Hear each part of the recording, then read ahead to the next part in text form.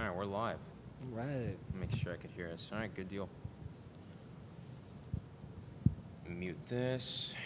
Hey guys, what camera am I though? There I am. I don't know what episode this is of the Guru Presario Strategy and Media podcast, but certain issues just kind of come in the past couple of weeks, and I really felt it was important to do a podcast and invite some guests over, good friends of mine. And again, and really just kind of talk about the subject of what's happening within the whole movement in terms of the U.S. I think as you could see in the production, the actual name of the production, it's recognizing the American divide, systems, policy, racism, and culture. To me, it's just important to bring this subject to light. I know there's a lot of people out there on social media that, everyone is heated. We all feel a certain way. Emotions are very high. But the one trigger that just kind of threw me over and said, I have to create a conversation around this topic was seeing people that I grew up with attacking each other. I saw a lot of people that I went to high school with, and just kind of seeing that, hey, we're not friends anymore because this and this and that, and we can't agree to disagree. To me, that's not necessarily a healthy conversation or a healthy context to kind of put forward and put into light into the social media world. So, fast forward to today, I have invited some very good friends. My friend Greg Valdez, he's a writer here in San Antonio. Brought him on as a co-host today. I have Abel Longoria here. He's an entrepreneur here in San Antonio as well. To stimulate the conversation a bit, I've also brought in my great friend Brandon Logan, social entrepreneur here in town as well.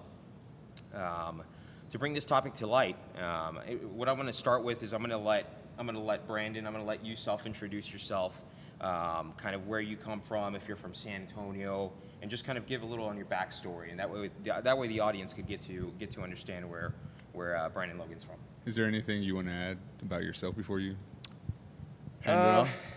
No, I mean, what do you mean? I mean, anything at all personal. I mean, what about your background altogether? Just a little bit. Yeah, just a little bit. Yeah. So my background is I was born in Mexico. I moved to the States. I was maybe about 3 months old. I am Mexican. I am Hispanic. I don't know what else to say about it. I keep a very unbiased position on a lot of issues. My take is, if it makes sense for humanity, then that's the way to go, right? Any kind of policy, whether it's coming from the administration, whether it's economic policy, if it's not for the better good of humanity, then I don't adhere to it.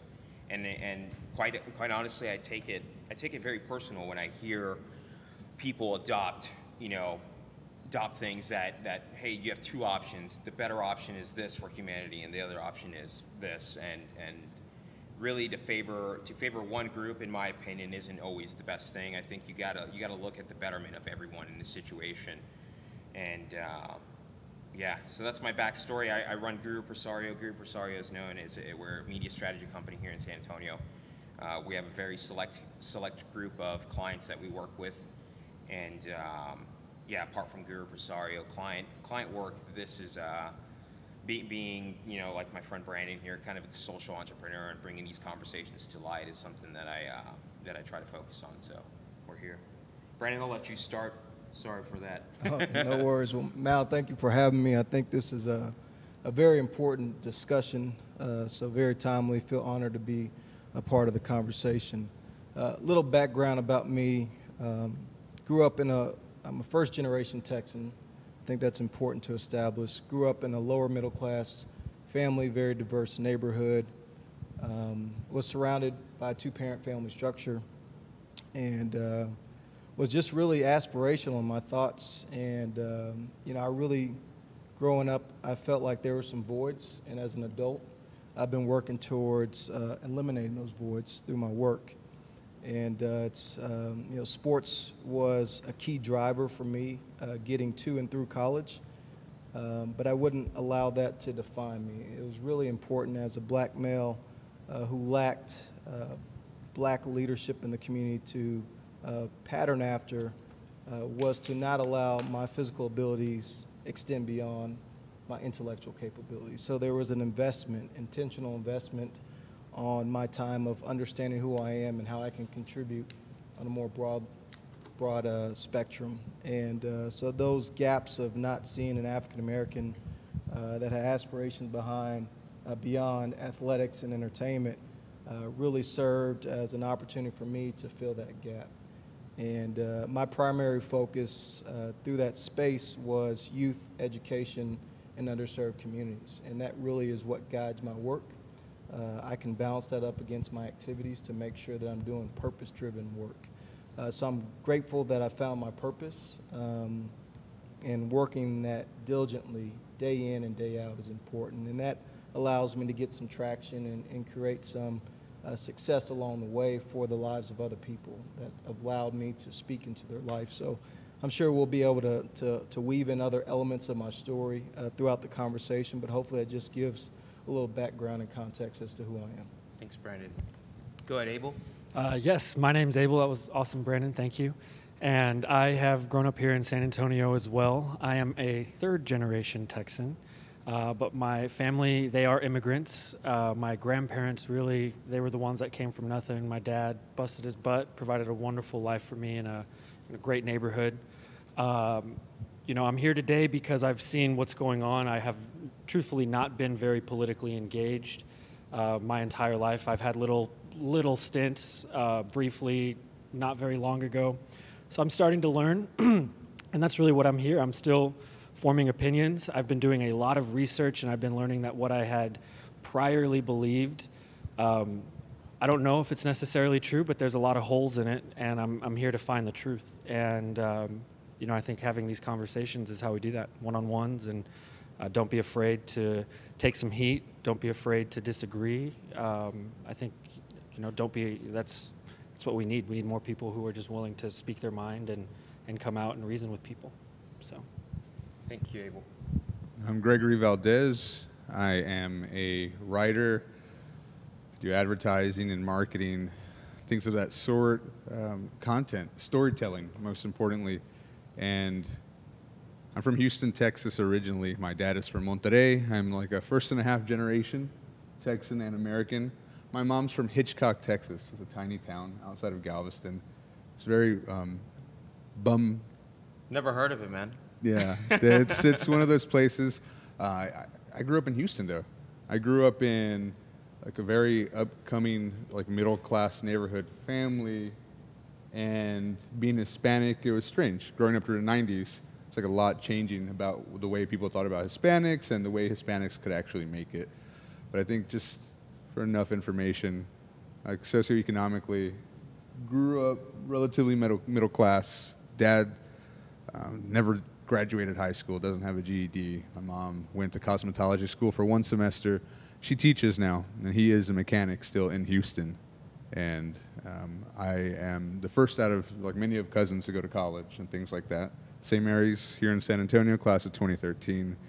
And most importantly, I'm here to discuss with y'all the American Divide, of course, but also like help moderate conversation and discussion and get into other sides of the conversation, explore nuances together, and make sure that we're guided, I guess, non-biasedly. I'm apolitical. I am non-bipartisan, and I don't call myself an independent, more importantly. I've endured racism, homosexuality as a part of being bisexual, and other things along the way, but learning from all that, it's how to listen, and if there's compromise to be had. With that said, I'll get us going, or you can get us going with the first sort of like. Yeah. So it's important as you're viewing this. I think it's important to keep a very open mind into what we're discussing. I know the tendency is that emotions get high, and we want to jump in ahead of ourselves and maybe stir something up. But to the viewers at home, just keep an open mind in the conversation that's being had and the purpose of having this out there. So I'll start with, we have a few topics on hand today. And the first topic that I have is really tackling the issue that I opened this dialogue with, is the issue of reckless behavior. And I say reckless behavior because, again, there's a lot of things happening in the social media world that people are just putting information out, whether they fact-checked it or not, but they're putting things out, or they're trying to they're trying to steer the conversation to their followers in a certain way. And to me, that's kind of scary, right? Because at the end of the day, people are watching everything that people are doing, and I think if we take the conversation in a certain direction and enough people adopt it, then, you know, that's, in my opinion, that's maybe what incites people to act in a very reckless manner. Oh, what are you seeing out there right now? The top 3 Yeah. points of discussion on your feed every day. So, for one, this past week or last week, the president, of course, walked out in front of the White House. And from media reports that have come in, is that the media reports put out that, hey, there was people that were gassed or tear gassed, and they were booted out of an area for the opportunity for a photograph in front of St. John's Church, which to me, that was, I mean, coming from, if various media groups are saying, and this isn't just CNN, I don't watch just one media group. I watch CNN, I watch Vice, I watch Fox News, I watch a lot of news agencies, but from the media sources that I was getting it, was that this really did happen. There was people that were gassed out there, and the backdrop to that was that, oh, well, those people were burning down the church, which the whole burning thing happened the day before. So I had a real struggle with that, and so with that backdrop in mind, I saw a post online where this individual had shared a post, and the post was touting how Donald Trump had walked out into the street in front of riots, and just really kind of touting the lie of what the situation was. It didn't touch on people being booted out. It said that he was walking out into a riot. So it brought up various issues that, in my opinion, were just, I mean, not in my opinion, they were just untrue. They weren't real facts of the situation. And then the background that I got from that was, when I confronted this person and I said, hey, this really didn't happen and you're sharing this, and, you know, the facts were this, this, and this. And then the excuse was, oh, well, I just shared it. Someone else actually wrote the copy for it. And to me, that's not an excuse, right? Because you're still taking the dialogue somewhere. Right. You're taking the dialogue somewhere where those things don't exist, but you're creating a conversation about it. And to me, that's reckless behavior, because you're putting things out there that aren't true. Well, I think for you two to begin, like, in your opinion, what happened that day? I'll start. I'll go ahead. I saw that and I was like, wow, what an asshole. Like, you know, what a dick. He sucks. But then I have been, I said, let's go do the research before I make this opinion. We can go why I've started doing research. I'd like to talk about that too in a little bit. But I said, let's go look at this. And then from what I read, from what I gathered through my research, listening to all stories, was they did not gas the protesters so he could go take a picture. They gassed the protesters to create a bigger area. The person who actually was in charge of it was in charge of the military, and he didn't even know that Trump was in charge of the perimeter. He didn't even know that Trump was going out there. Trump was just kind of a weirdo rebel dude who does what the hell he wants. So he went out there, and the reason he took the picture in front of the church, people can say that it was to clear them out or whatever. Maybe it was. I'm not going to pretend that it wasn't, but the other narrative is he did it because America was terrified. Everyone was calling him a bunker bitch. He's staying in the bunker all night. He's not going to do anything for America. But everyone was actually terrified that our national monument church was being burned down by rioters. So the way that some people are taking it, they are looking at it like, hey, he went out there. He didn't gas the rioters. He saw that it was clear. He went out there. He took the picture, and he let people know that he was with them. The church hadn't burned down, and he had the situation under control. And I think that's good leadership. If you want to look at it from that lens, I think that's fantastic leadership. If I could get some clarity on what you heard, what you understand is that he did not, he had no idea that I'm assuming, I think it was the Attorney General Barr is the one who told, he ordered the military, I'm assuming, to clear the space out.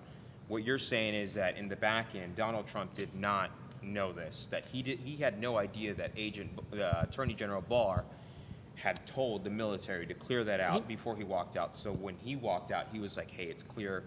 Let's just do this." No, I don't think that. He probably knew. Okay. But I mean, to say, "Oh, we're doing this to move the rioters," I don't think, or the protesters, I don't think that was necessarily the case. It was like, we need to create a safer perimeter. It actually makes a lot of sense. And okay, while we have that, let's go make a stance and show people, America, that we're still fighting. We're not going to let this take over.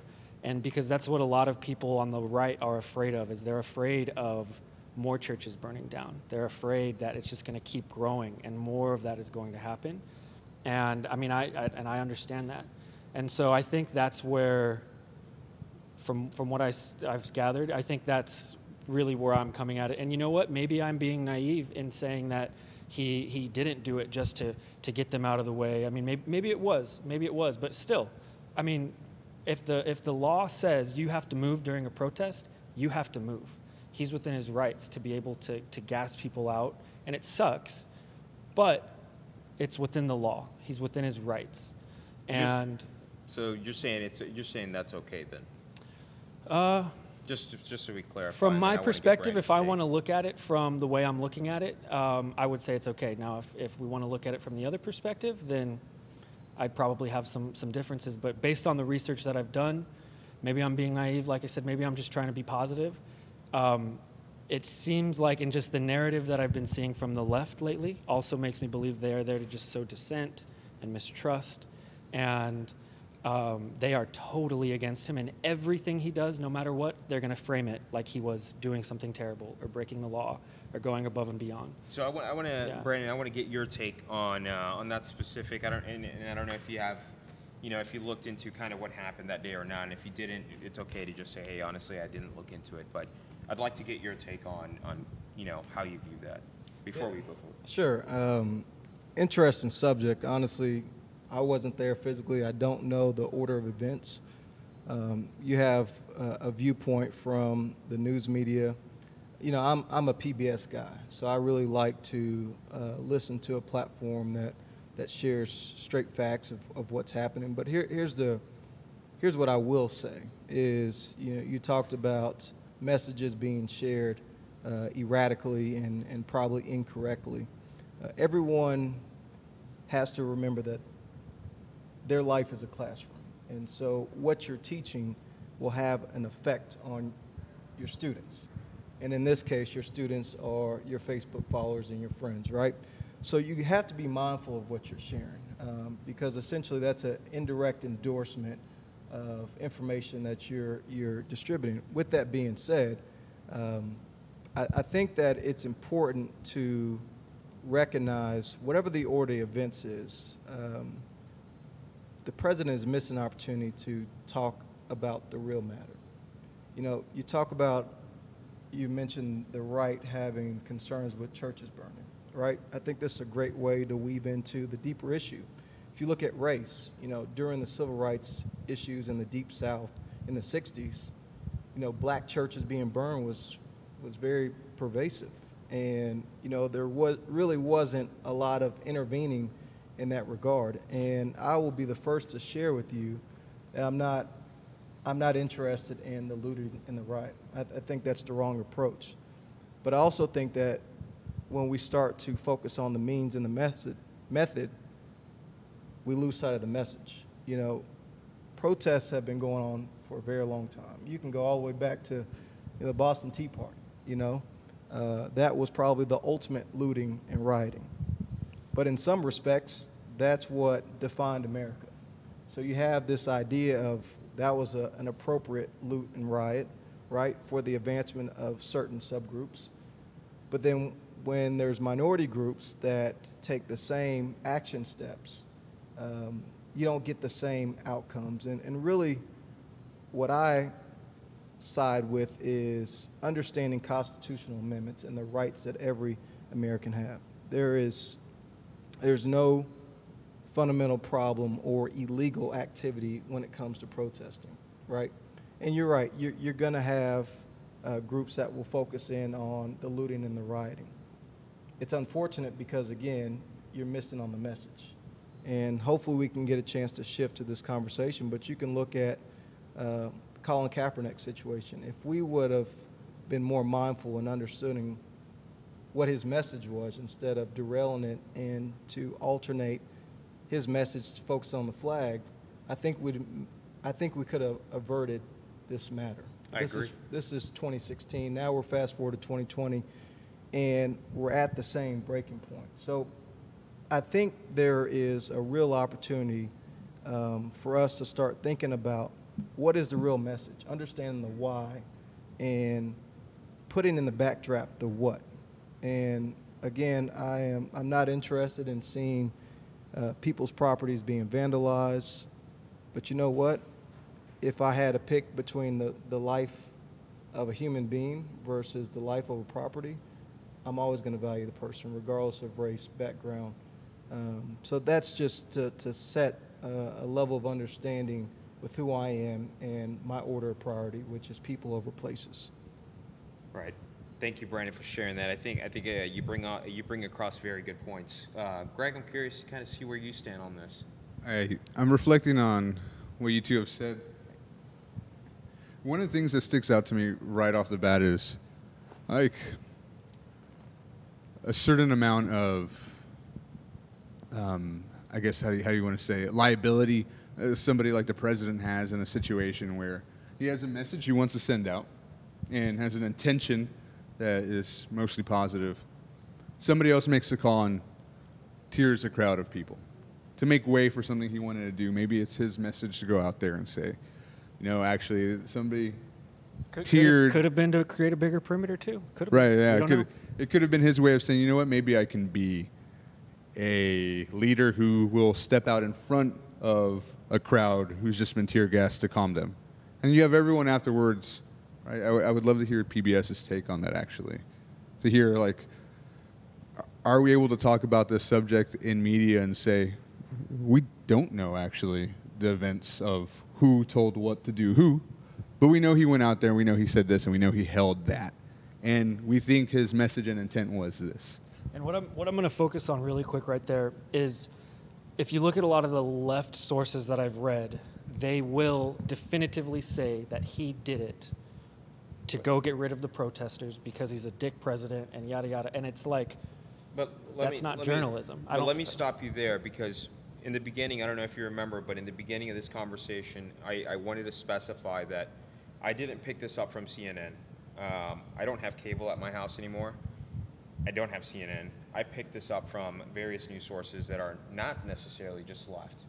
Right. These are very independent journalists that, they work with Vice and a number of other ones that are independent, but Vice is pretty left these days. But I mean, everyone says that everyone's left, right? They say the New York Times is pretty left. They say that if it's not Fox News, it's left. But at the end of the day, you have numerous media sources stating this. What's more important? That protests are happening and then there's violence happening during protests, or that we don't know if the president called for tear gas at that protest? I think the protests. And if you look at a lot of what the people on the right are saying, they're focused on the right things. I think, from my understanding, they want a reason, they want to do what I'm doing here. But the left just wants to focus on how he went out to create dissent from a lot of the people that I see. My bubble that I was in, I want people to understand that I was in a very big echo chamber and bubble. And when I've started to kind of post some of these ideas, it went crazy. What did Fox News say about this? I don't know. Oh, they didn't? No clue. Okay. Brandon, what is more important to talk about? The message, again, people are fundamentally protesting for a reason. Okay. I would just ask a basic question, because that's what the protest is about. Does a black life matter? There you go. And if people don't even have the functional maturity to acknowledge that, that's where there's resistance. Matter is at the basic level of questioning, right? It's not saying, is a black life superior to the white life? It's just a basic question, does a black life matter? And people really struggle to answer that question, which Really? is I which would is have never amazing. guessed to me. that. Well, I mean, if you talked about left and right, and I don't really get into the leaning of the politics, but there's obviously a counter narrative. all lives matter. I'm sure y'all have heard that, right? Right. Right? And I'm sure you've heard many examples where people say, okay, when we're focused on breast cancer, do we say all life matters? Right. They bring up something that's totally So not the issue. it speaks to the deeper issue, which is race. You know, people have a challenge with saying that a black life matter. And that's the curiosity I have is, why is that so hard to say? You know, everything else in American society, when we have an issue, a deep-rooted issue, we call it out by name, right? And until all lives can matter, we have to elevate the black life. And I don't need to go down this pathway of lecturing, but the black life, from an ancestor standpoint, has been very challenging, right?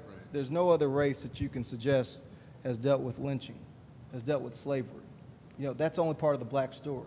And this is a skin that I can't strip, and I'm proud to have it. But it's also something that America has to engage in its truth. Right. And to suggest that, you know, some people have this idea that systemic racism doesn't exist now and never existed before is just a myth that we can't even engage in. And so if people are really wanting to understand how do we move forward as a country, we have to talk about race, because that is the issue that has created divisions generation to generation leading up to this point. And I think that we're getting to this inflection point, regardless of your race, that people are fed up with it. And we had this idea that all people are created equal. It's great. Are all people treated equal? That's the next question that has to be answered by American society. And I think America has a lot of baggage. And who has, if you look at race, ethnicity, and you look at any of them as groups, Hispanic, Caucasian, African American, Black, or Pacific Islander, Asian, so on and so forth, who between or among them who has the most baggage, right? Because in a lot of ways, and I think talking about systematic racism, what is the system and what is racism here in America, because that's really what we're focused on, where does it begin? And if it's between African American and white people in America, it's where it really begins. It's where really all of racism issue stems from in America, and the conversation comes from, because for Hispanics, Mexicans, right, you start to have Cesar Chavez and talk of migration, work reform. For Asians, Pacific Islanders, maybe it was World War II and the Japanese internment camps. Like, there's a lot of different issues, different races, ethnicities, have had to encounter in America. So I like to set that as a framework when you say, okay, specifically for African Americans, Black people, there is an issue. And there's a lot of baggage there.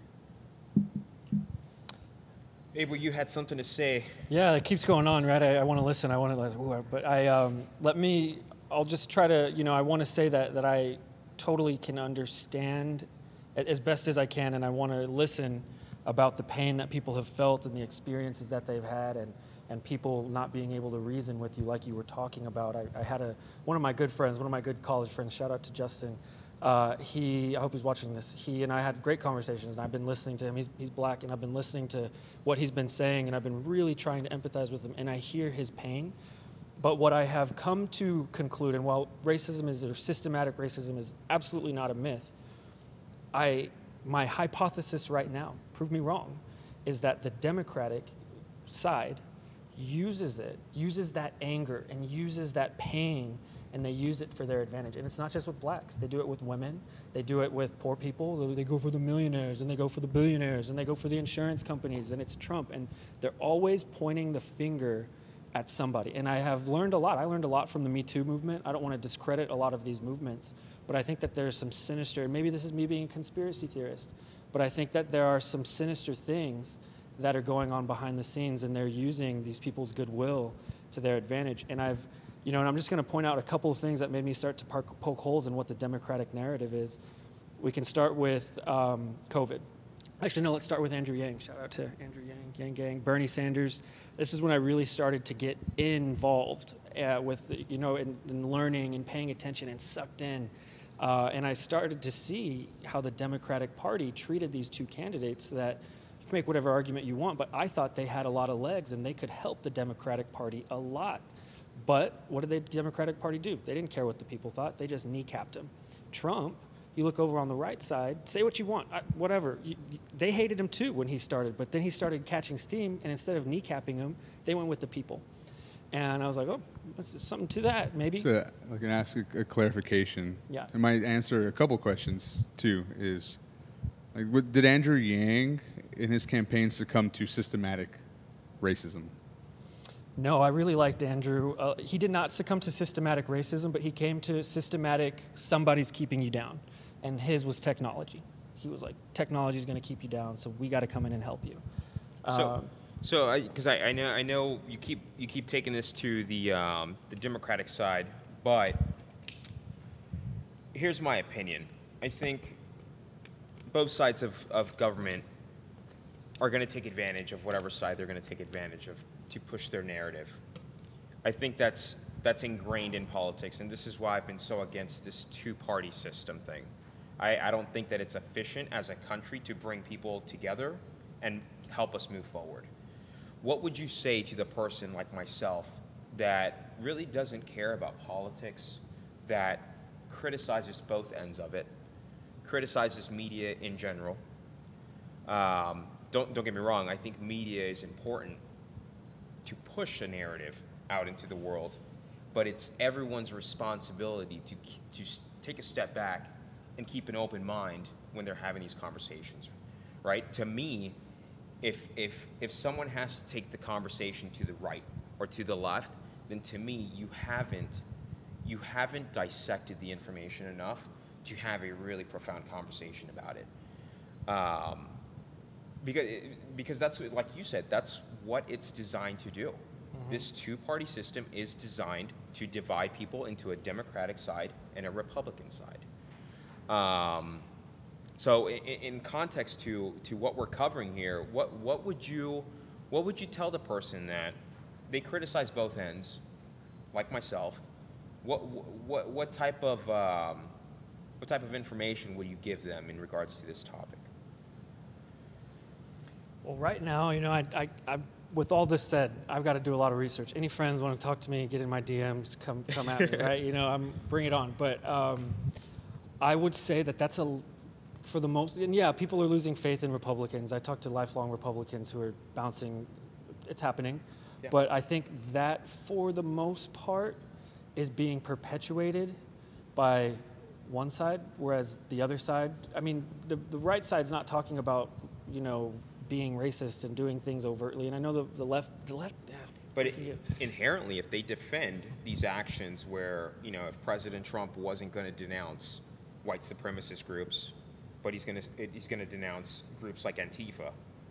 I mean, in a sense, these news media sources that are right-sided, like Fox News, they're inherently Trump has criticized the alt-right and far-right groups. But it did take a while. It didn't happen during his presidential campaign. During his presidential campaign, I remember. I was watching the news on both ends, and I was thinking, "Wow!" They were getting played too. They were getting played too.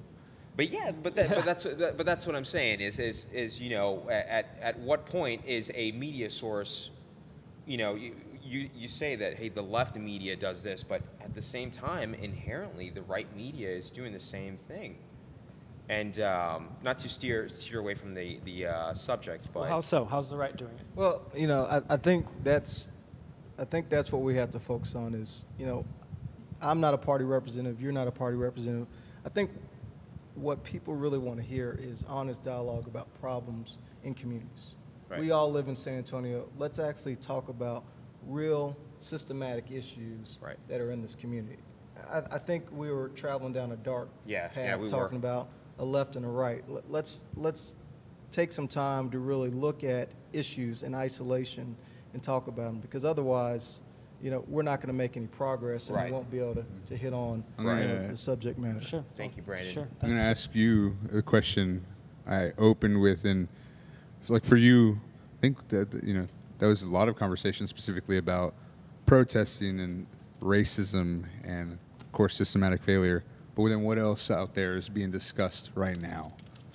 for you specifically I mean, it, needs to be talked about? yeah, I think We have a, before you answer, Brandon, we have someone that's commented, is the broader issue for this discussion race or politics, by Ryan. Brandon, I'll let you kind of answer that, because you were yeah, going, and that's the biggest thing is let's not allow politics to distract us from the real issue, right? Let's talk about race. And, you know, I don't know how many more examples I'll have to give, but race is an issue. And if we can all agree to that, then we can start talking about ways that we can move forward. So would you all say that race is an issue in America? Yes. I would, absolutely. Oh yeah, definitely. So that's the fundamental root of this movement, right? It's about making sure that a black life is just as relevant to a white life. And that's on the race side. Now, when you start bringing in subgroups of ethnicities, Hispanic, they are just equally as important, right? But the way America was framed is that blacks were subservient to white, right? That's something that can't be refuted. And that behavior has continued over time. And it's affected our policies. It's affected, obviously, the way communities were designed by redlining. Redlining is very important. And San Antonio is one of the most economically segregated cities because of redlining. And that was by design by the federal government, dictating where people based on their race could live. And that's important. That's something that still has not been undone. There are still deeds that show that someone cannot buy a property because of their race. And when was this happening? I mean, it's happened, 60s on. It still happens. And it still happens. I mean, if you look at deeds, do some research on deeds, it's still in the language. So that's part of the oppressive nature that people are wanting to be liberated from. And it takes real leadership, not just at the federal level, but state and local leaders have responsibilities too. And for me, I'm living my life in a way to make sure that every race, every person that comes in has an opportunity for the pursuit of happiness. Whatever they frame in their mind they want to accomplish, let's make sure there's pathways. Mm-hmm. But we also can't ignore the obstructions along the way. There's real barriers. They may be invisible, but there's real barriers. I think you had mentioned technology. You can even talk about the spatial divide. So that's another issue. You can talk about systemic inequities in education. So there's a many orders of magnitude that we can discuss, but I think the foundation of it all is race. And, there's a lot of layers that people will use through an economic distribution that will serve as a Band-Aid. But until we actually address race, it will bubble back over and over again. And we've seen this in history on a repeated basis. So I think we're at this point in 2020. Well, by the way, lynching is still not federally illegal. You have the Senate just passed a bill, and now it's going to go to the House. Right. These are things that, unfortunately, are part of my family story, and we can't deny it. Crazy. But you have a lot of people that won't even embrace that truth. And while we weren't there physically, you can't undo it. But we have an opportunity as Americans now to push for better reforms. But it goes to your point about even understanding that. Most people are birthed not even exposed to that. Right. People think racism sometimes is in the past because of how you can read about it in Texas history books, when in reality, the last lynching in Texas was north of Houston, between Houston and Beaumont, Jasper, Texas. It has another name too, and that was 6 years ago. wow. Abel, what's your take on the issue of racism and kind of, touching on where the conversation is going forward in the United States, and where it almost feels like you said, Brandon, there people almost deflect that, hey, this doesn't really exist. I'm curious to see someone like yourself, I'm assuming you're an American man, from San Antonio. How do you view that? I mean, I definitely would never say that it doesn't exist. I totally believe in it, and I believe that people have had some really awful experiences, like way worse than I've ever experienced. I believe that.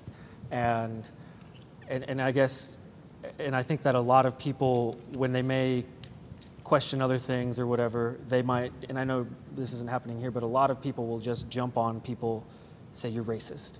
And then these conversations can't be had, or people kind of crawl into their holes and it just becomes very hard to have these conversations. And it's just interesting. I think that regardless of what it is, regardless of what people believe about it, it's very clear that there's media and there's powers at play that are using people's emotions to get their advantage. And it needs to be, whether that's on the right or left, people need to be aware of that. And they need to understand that that's, there's like, for example, perfect example, I did research yesterday. We can Google trend this right now. If you look, Black Lives Matter, big spike in 2016, big spike in 2020. Racism, big spike in 2016, big spike in 2020, 2012. I mean, if you go look at these trends in Google, they all happen in election years. Rodney King riots was an election year, and it's just like, what is going on? And so I'm over here thinking like, before, oh, this is all good, and then I start seeing these trends and these things, and I'm just like, I feel like I'm being played. So with that in mind, did you ever think that, hey, on the opposite end of that, maybe there is people funding a movement to bring that out during an election year, but did you ever think that the dormancy between those 4 years was toxic for this nation? And maybe at the point that, hey, an election year has come up, and these conversations are being had, they have to be had. That it's not so much as, hey, why is there so much toxicity in the news? It's more of people are battling a dormant disease for 4 years, and then 2020 hits, and now they're able to kind of bring that out. Okay. And to me, that's a good thing. Why is racism an issue every 4 or 8 years? Is another way to ask the question, right? Like, is racism binary, or is it scalable? Is it on a spectrum? Or is it, no pun intended, black or white, black and white? I mean, I think that the powers that be have a really big control over what people think. But inherently in saying that, aren't you saying that racism isn't really a real thing? Absolutely not. Then why take the conversation? I'm trying to understand that. Why bring the idea that the media is doing this when it's not necessarily the media, right? These events are happening. The media covers it, but there's still oppression that exists, even in years of dormancy, that people aren't talking about it. I mean, for instance, what happened? In the past 2 years, we've seen numerous African Americans killed by police, and people will protest, and then it dies down. But it just so happens to be that right now, here we go, we're on the 11th day of protest, and things are still going strong. To me, that's a plus, right? Because we're bringing the conversation to the table. A conversation that we should have had last year, the year before that, but they just died down. And from what I've seen is these conversations are dying because there's people, I don't know if you've seen, there's a documentary on Netflix called Cop Watchers, but there's a documentary, a film, individual who created this film where he goes out to the streets and he follows, I think it's like 4 individuals that focus on video recording police arresting people. And it's gotten to the point where police just arrest people because they're getting recorded and they're just saying, hey, you just jaywalked, even though they didn't jaywalk.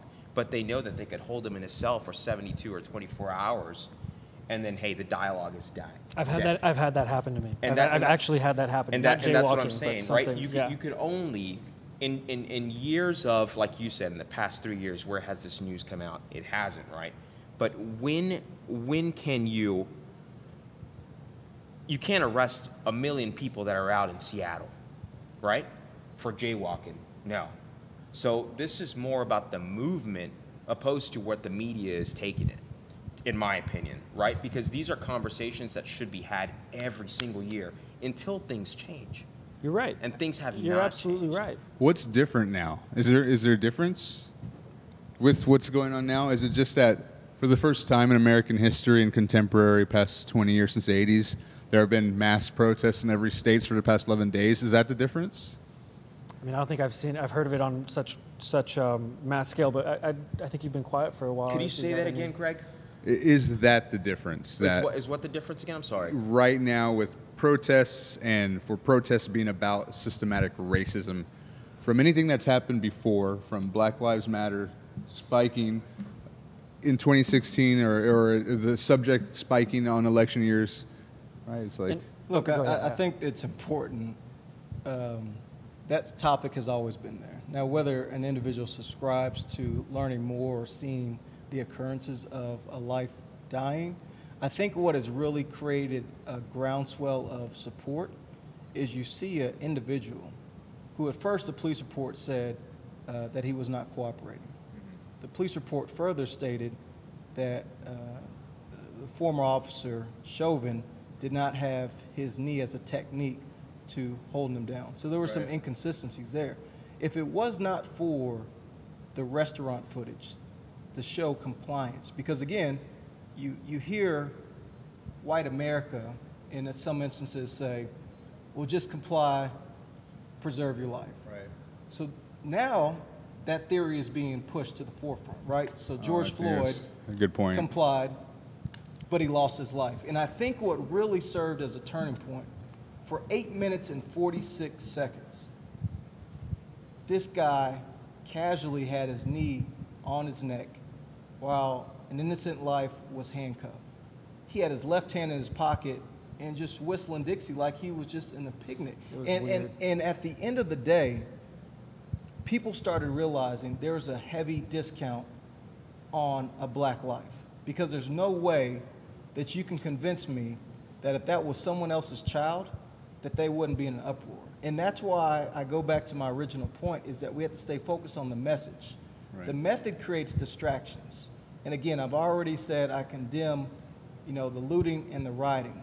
But as Dr. King famously said, rioting is the language of the unheard. There's been many of decades where you felt a semblance of progress, yet we haven't reached that finish line. And I think now the black voice is only so strong. The white voice adds another layer of support, the Hispanic voice, and then you start seeing these groups saying, I'm unaffected by this, but this matters to me. Right. And that's how you start solving real issues, is the group that typically is affected, they'll say, stop complaining. But the group that's not affected and they carry that cross as their burden, that's when you start seeing real change. And so again, the basic level is, why are we still acknowledging lynching as not a heinous crime? Like, that just makes practical sense from my millennial brain. And that's a nationwide, is that a nationwide That thing? or the is that- federal piece of legislation should ban lynching, right? I agree, There should yeah. be federal consequences for that. We should fight for that. And for we sure. should fight for that. But that's part of the message, right? It's this, if the Black Life Matters, let's make sure that there's federal, state, and local language that supports that. Let's move beyond the conversation and let's shift to action. And I think that is the most important thing, and really why I want to talk about singular issues here, is that as a community in San Antonio, what do we need to do to our ecosystem to ensure that every life is valued and we can move forward in greater harmony so people can pursue their aspirations? I want us to come back to San Antonio because that's where we are. And I think that even within San Antonio, I mean, two thoughts, and one will lead us into the next part of conversation. But because of what you said, it reminded me, specifically within San Antonio, there's different sorts of programs, and I know not every organization is like apolitical, but I just happened to hear this on TPR's The Source last Monday, and it was a quote from Blackish of all shows. So the mothers from the soundbite are talking about what to do when you're black and pulled over in America. Be complacent. Know these 4 words. No, sir. Yes, sir. Right? So on and so forth. You have to do what you're told, and you have to, what we look at, Floyd in this case is doing, like, do what you're told. Don't go out of those bounds, and everything will be okay. And then, Anthony Anderson's character and his father on the show say no, because how many times has that led to violence or to somebody's death, or, right, somebody Yeah, like it doesn't Sandra work. Bland, who you don't know what happened, but there's just a lot of, again, notion there that complacence or going along with what you're told in these situations doesn't always equate to having your life at the end of the situation. And what causes that, right? Again, we're talking about racism in The this issue case. at hand, yeah, it's that. So then, where do we go from here? I feel like in one regard is, okay, there's 400 years of history to undo systematically, right? Going to documentation. You spoke about deeds already. Well, like, what else is there? I think it's more like that's where we leap from here. Where else is there? And then what's happening about it in San Antonio? Right. You'd probably know a lot more than any of us. I'll say this before Brandon, but I mean, I read an article today by the Rivard Report stating that, hey, there's language within a contract. I'm assuming it's a contract that the police union has with San Antonio Police Department. And the language within that states, I mean, they made a case where one officer got suspended or got fired or something happened, and then within 4 weeks, he was back in his position. When, like, how does that happen? Those are, to me, those are systems in place that we're dealing with here in San Antonio that are very well, I mean, they're bringing us down, and eventually people are going to feel a certain way, and there's going to be, the kettle is going to pop, and I think that's what we're experiencing today. Sure. And I think just some practical steps. I want to be on the side of solutions. I think that it's not too much to ask that every police officer have a degree in criminal justice, right? I believe in this idea of community policing, but if you don't know your community, how can you effectively police it? We have to look at how to understand cultural accountability. So if you're in, and this is really race specific, if you're in a majority African American community and you bring in a white officer who has total disengagement, right? Don't understand the background, don't understand the upbringings, don't understand the day-to-day operation in this community. You're already going to have a defensive posture when things occur. Right. And I think because you don't have the deep cultural understanding. Because you don't have the understanding. And I think this is where there's an opportunity on the educational standpoint is all police departments have to be more intentional with their recruitment. I think there's a space where you have to become more equitable with who is representing every community. Right. Because just like us having a dialogue, there's opportunities to strengthen a relationship, right? That principle works regardless of what the relationship is. But in this case, you're talking about communities and law enforcement. I have some of the best working relationships with the police chief, assistant police chief, and so forth here, because we've been able to have honest dialogue about figuring out ways to improve. And to Mal's point, as a city, we have to work on understanding the language in the police union contract and the power that it has. There has to be some systemic dismantling to take place. I saw a statistic that 70% of individuals that a police chief has terminated has been rehired. So what that tells me is that there's more power in the union than the chief executive officers of that department. And I think there's fundamental issues with that. If there's been formal complaints about an individual, whether it's bad practicing in some respect, they should have the ability to reposition them somewhere else. Right. Because if you don't address it, the problem will continue to persist. And so I think that is a large issue. It's deeply ingrained. In understanding the role, a lot of people just think police chief, whatever he says goes. Yeah, you may see it on the front end, but silently, a lot of folks who are, as they describe, the bad apples, right, still play a role and could reoccur in that incident. So I think, again, creating more de-escalation scenarios is we have to make sure that the right people are in place to lead in the right position. And there are tons of examples of great community policing.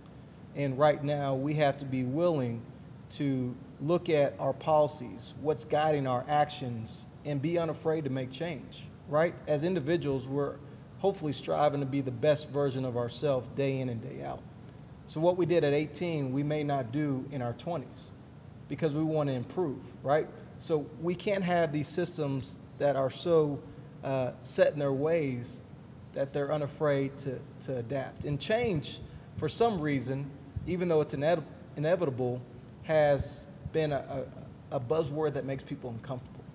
And I think that we have to get comfortable with being uncomfortable. And that's what this moment right now is calling our conscience.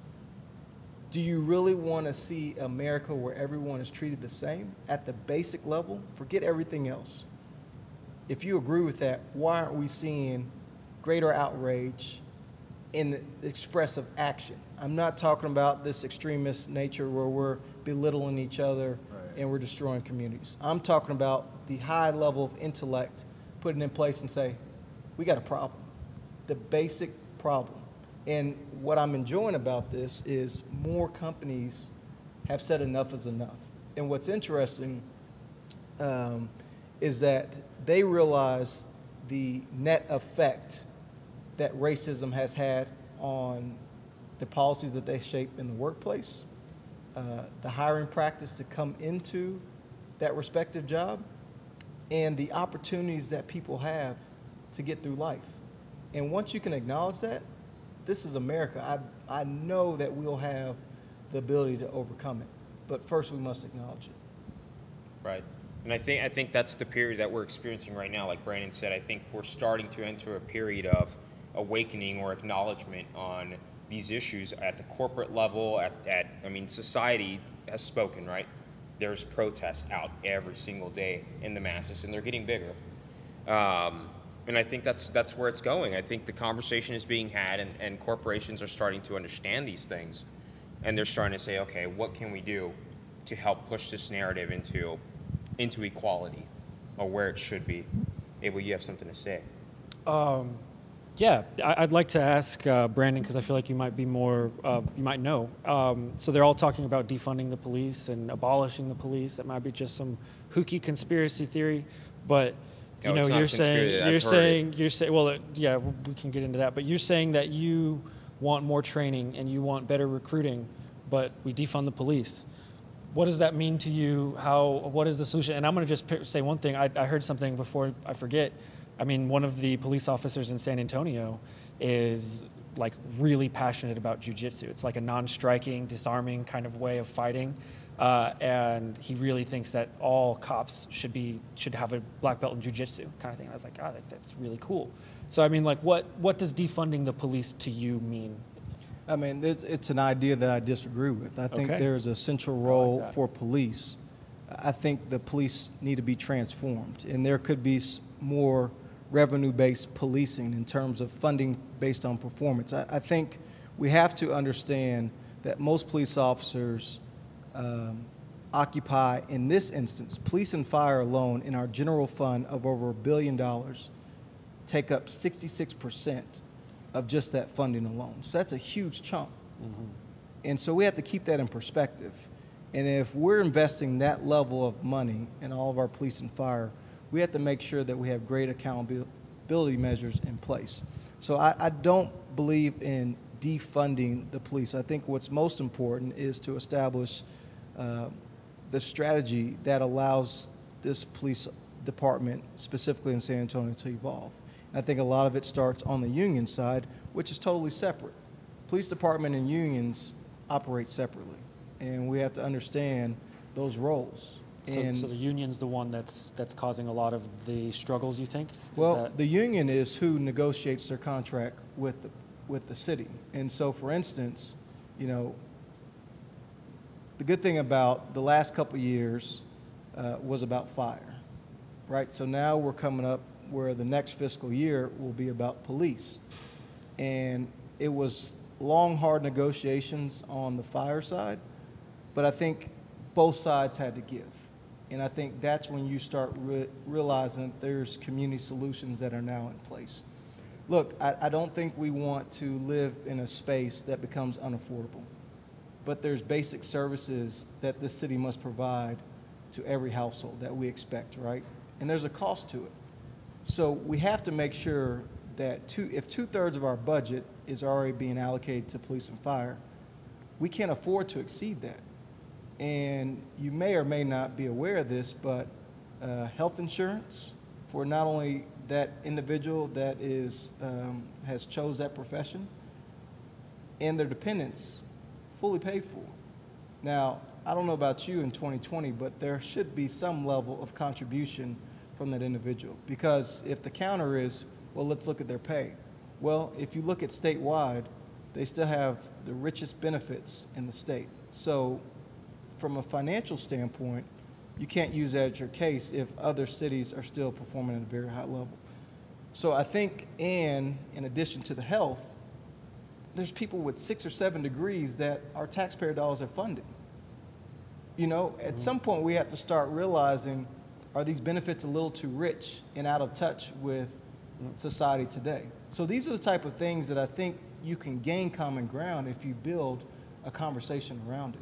And there's got to be willingness on both sides to understand their position. Right. And I think that's important. So the idea of defunding police, I don't agree with that, because they have a role in our community to protect and serve. Now, when that agency is not protected and served, you have to look at other measures to say, can this money be used elsewhere? Not taking all the money away, but if there's incentive dollars in place and they're not executing at a high level, you should have that local authority, just like a business. If I'm investing in something and it's not yielding the return I expect, I should be able to pull my money. Right. Right? There's a risk associated with that. So we have to, again, keep that mindset of understanding that there's measures in place. There should be measures in place to evaluate performance, just like we do in our personal lives. That should stay in place in this professional setting. Right. Yeah. And I think Patrick Stewart looks like he commented. He said, defunding the police is not getting rid of the police. It's taking funding from militarization and routing that to programs and communities that aid in, and kind of touching on Brandon's exact point. That's what it is, right? We have a set amount of dollars that the city has approved every year to go towards, these sectors.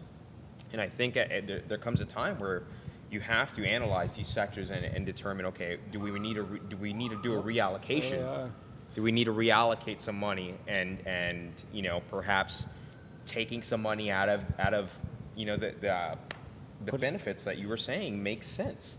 It makes sense, right? Because everyone pays a partial health insurance plan. Go ahead, Greg.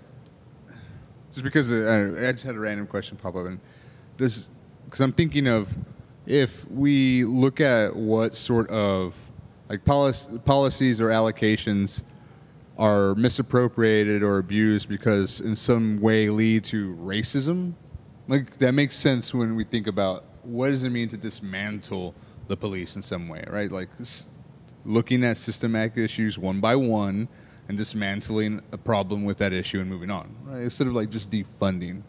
Right. I think the rhetoric is dangerous.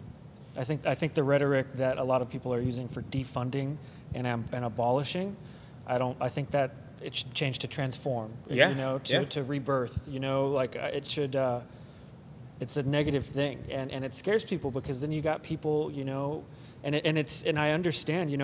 I wouldn't kneel for the flag in 2016, but today I probably would stand, because to me, it's crazy to think this, but it's like I think, and again, I don't want to get into all of this. We might be going down a dark path. If we want to change subjects, let me know. But what I'm seeing and what's scaring me and why I'm starting to stand up for America is because I'm seeing people bend the knee for the flag. I'm seeing people bend the knee for each other. And I'm seeing people, riot, tear things apart. So let me understand what you're saying is people bending during the national anthem, you don't agree with them kneeling as that's going on. I think is that what you're saying? I think that could be a way to desensitize people to the American flag. But I think there's a better way to handle that protest. But maybe I don't know what it is. Well, I would say this. It's easy if you are unaffected to suggest doing something differently, right? But the same flag, and I hate that it's even being derailed to the flag, but I'll address something. So a great example was Drew Brees gave a statement, talked about the flag, right? And it just sent the black community in uproar. And here's why. The same flag that people fought for in World War II, Vietnam, and other wars on behalf of America, they were American during that war. But when they came back, they came to a space of colored only, white only. So you have to keep in mind the black experience and why that flag is worth fighting for. And and why people may have a disagreement with Colin Kaepernick's method, you have to remember who gave him the plan of action. It was a military veteran that said kneeling is not disrespectful. In fact, you kneeling is giving me a liberty of what I fought for, giving me that space. And again, the distractions happen when we don't want to have difficult conversations. So kneeling, and Colin, every interview you can go back, he said, I'm bringing attention to police brutality in America, the unfair practices that black people and brown people are having and experiencing with police. And again, while you may disagree with the message got lost because of people not wanting to address the real issue. Shout out to Nate Boyer, by the way, if anybody knows who he is. Like Brandon said, it's always, in my opinion, it's always a deflection, right? They're not talking about the real purpose. Why are people kneeling? People are kneeling because there is something that is not being talked about. It sounds like it's experienced racism, right? Like, Yeah. okay, I don't think we should even talk about this unless we talk about racism we've experienced. And right, you and I are Hispanic. You're I'm black. Hispanic. I look and white, though. there you go. Hey, I'll be honest, everybody. I'm white. I'm a gringo. I get all that love, but I've gotten a full ride scholarship because I'm Hispanic. So I mean, I've gotten the best of race, to be honest, man. Like, it's But you haven't experienced Question racism. for Abel, because not in a negative way. I know, Greg, you probably experienced something like this. I mean, in college, I had a shaved head, and I was spending a lot of time at the pool. I probably got pulled over more than 4 times in a span of 6 months. And I was thinking, man, what's going on? What's going on? And, What kind of car were you driving? well, I was in a Volkswagen Golf, which is nothing. I mean, but Okay. the thing is, I had a shaved head. I was Hispanic, and I was really tan. And, yeah, I mean, these guys, and I'm to the point where I think I asked one cop. I asked a police officer. I was like, do I just look gangster or what, man? I was like, I'm honestly jamming out to the format in here. Like, That's so funny. And, but I couldn't imagine. I mean, at that point, I said, you know what? I need to grow my hair back out, and I need to do these things. I could not imagine being, you know, that if I was African American, I can't change anything. And could you imagine waking up every day after experiencing those 4 times you get pulled over? Could you imagine waking up, you know, afterwards and saying, well, I can't change anything. What do I do? What do I do? And there's nothing you could do. And your only option is kneeling during the national anthem. Let's get the attention. So I'll pose the question to you, Abel, because I've experienced something like that. And Brandon, I'm assuming you've probably had some sort of experience in your past. Oh, plenty of them. Give us one case, and then we'll move to Abel. But I want to hear, you know, firsthand what you. Yeah. I'll go back to even to middle school, and this was, so I was in private school at 6th grade at Trinity Christian Academy, private school, right? The unfortunate thing about my experience has always been the only one, and that's tough. And I would ask, you know, when's the last time y'all been the only one in a space, right? So 6th grade, and you know, in terms of performance, earned all A's all my life, an A average, right? But I noticed a pattern of this white male teacher. There was 2 black kids in the class, and on several incidents, we would always get held back. Now, we had 22 kids in a class. We sat across from each other, and we were always the one, when we were having constructive conversations, they got called out. You're talking too loud. And so this pattern started picking up, and I began to understand really the skin that I'm in. Like, wow, this is creating some pathway issues for me because I'm getting held back. And so I had these conversations with my mom, and I said, I think, you know, I'm having... This is the first time you're experiencing something like this. Where I can comprehend it. Right. Where you're understanding So it. this is in an educational classroom setting, Right. right? Where this teacher, and it availed itself that this individual was a racist. But think about the trauma that comes along with that, where an individual, you know, continues to call you out, really tries to chastise you in a public setting. At sixth grade, you're still trying to find your footing, try to Right. understand who you are. That makes a lifelong impact. It is, and good thing about the black race and just my family is what's rooted in us is resiliency. Fast forward to the next year, with a friend and I, now I switched to public school. I was an athlete and went to a district track meeting. So in 7th grade, you're not driving.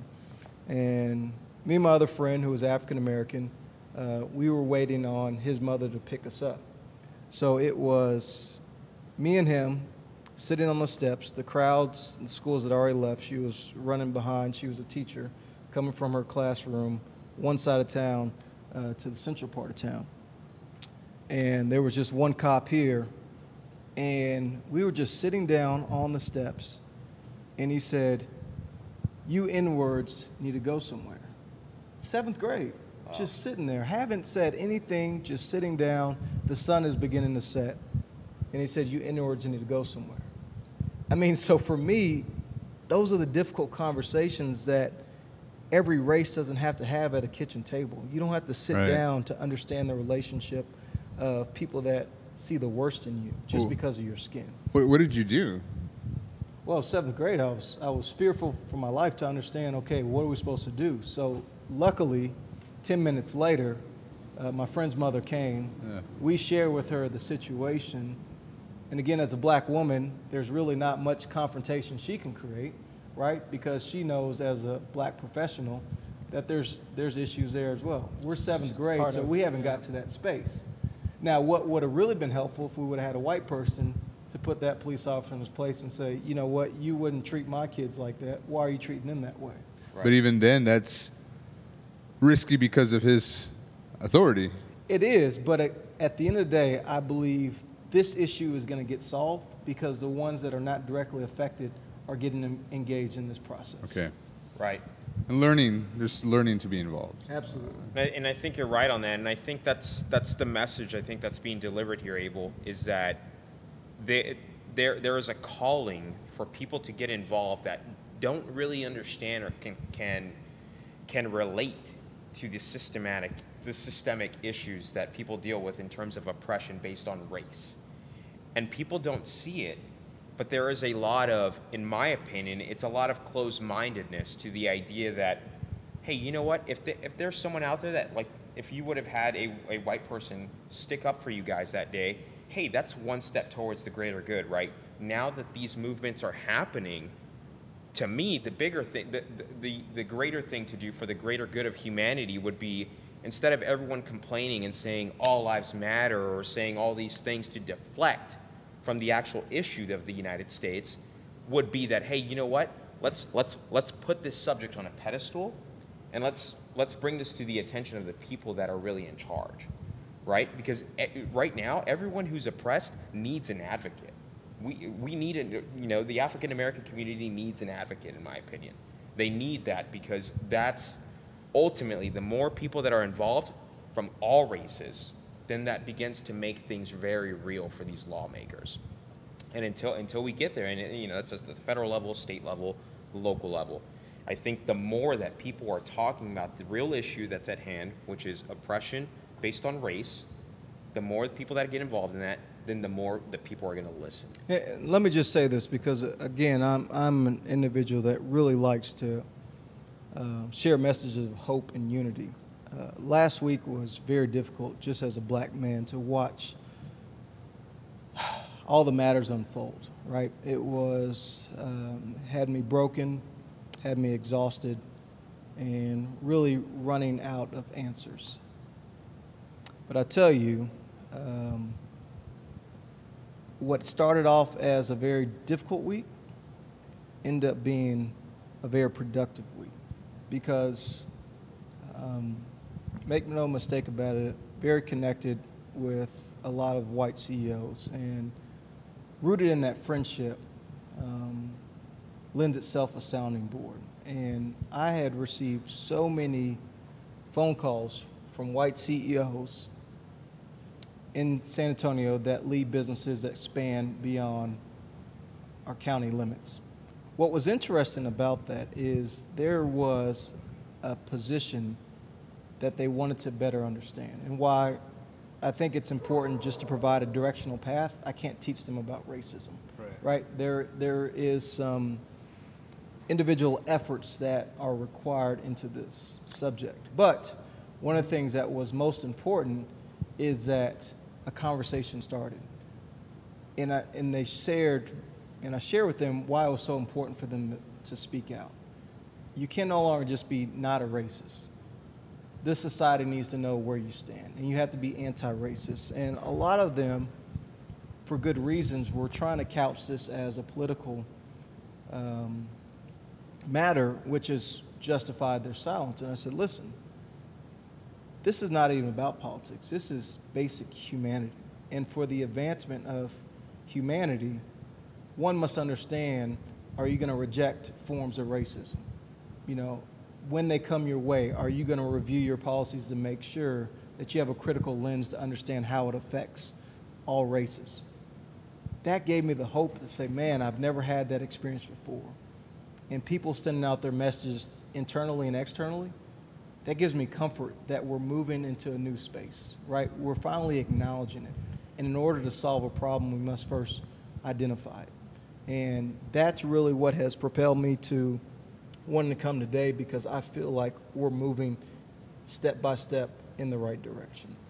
Absolutely. We certainly appreciate you being here. Go Yeah, ahead, absolutely. Abel. Yeah, I just want to ask you a question because, I mean, I just want to ask you, devil's advocate. I want to, come in here with the other question, and I just want to give you the side to respond. And please do not take this the wrong way. I want to learn, because I kind of take this other side. And it's not against you. It's not anything. I'm hearing everything. And I may be understanding, I understanding that there's no way I'll ever be able to get it. But when I was a kid, I was bullied. Big time. And I was sent to the back of the line all the time. You'd come into the class, you sit down, and then people would come in and sit behind me, and then they'd push me to the back, kind of thing. That type of stuff affected me as well.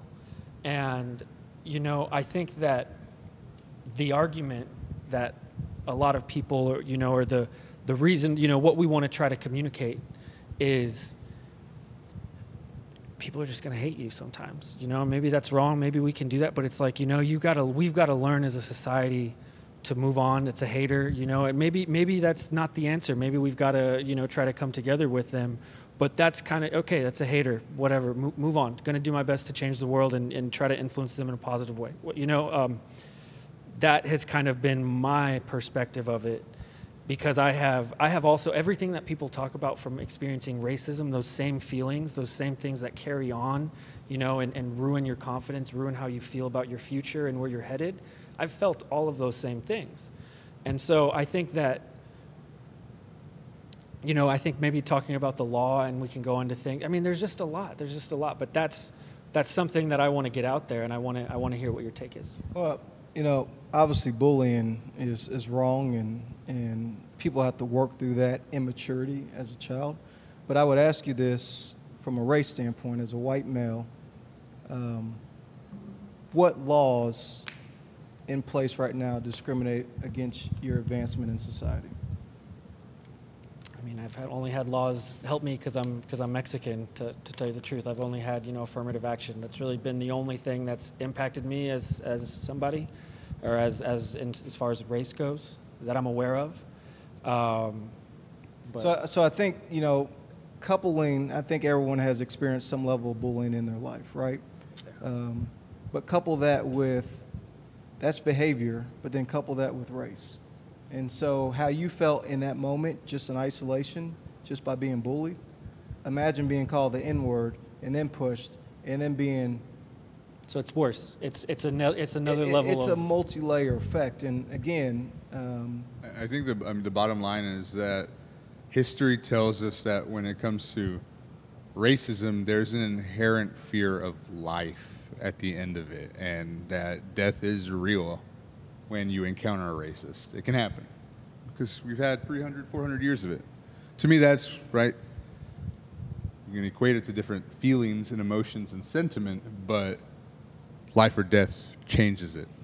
Right. So I think with the message that we're on, I think it's important, right? How does America pave pave the road ahead, right? And that leads us to the next topic is Yeah, how does America? Yeah. I was gonna say, how do we? This might not necessarily be the next topic, but how do we get people to stop fearing for their life? Is a part of it. There's like ways to progress through racism and systematic racism, and a couple of the issues we've talked about today. But there's also right, like how do we go beyond that specifically? Do you fear for your life when you get pulled over, if you were to get pulled over? And if not, I would ask you, I mean, I have, You and have? it was most recently. I mean, again, the understanding or the intentionality that you have to put your hands and you explain, officer, I don't have anything with me, that's not a conversation everyone has to have with initial engagement.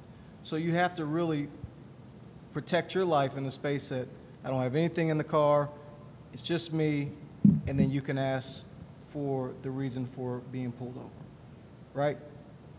There's a level of nervousness based on historical experiences that's hard to escape. Just like you went back and talked about your bullying, those things stick with you. So the moment when I was in 7th grade and got called an N-word by a police officer who was duly sworn to protect and serve, that creates some level of concern, right? And while one bad apple won't translate to the next individual, you don't forget those moments. You never forget how people make you feel. And It's also like the sense and the feeling that you're not the only one who's experienced that story. Like, there's Yeah. a collectiveness that grows a part of that. And I think, again, the common theme is people are seeing this unfair, unjust treatment of black people in America. And whether you know somebody that's been directly affected, there's many of stories that have no political posturing on it that you can just see for yourself, the video evidence. And again, I think the George Floyd situation, what was conclusive was this man laid on the ground for 8 minutes and 46 seconds with a knee on his neck. And what was the reason for being pulled over? For forgery of a check? I think Right. that was the basis of it. I think that was. So- I mean, it was definitely. I think he was pretty high too, from what I understand. Well, he was And- whatever. And whatever. that's Just- the interesting thing about it, right? Because there's a faction of people that will try to find justification as to why he died. right. The first report, medical report, suggested that he did not die due to the Oh yeah, that's bullshit. Yeah. But it is, right?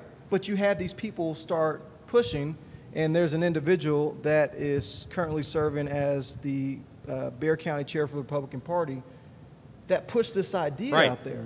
And I'm grateful for the leadership of our governor who said, you're wrong.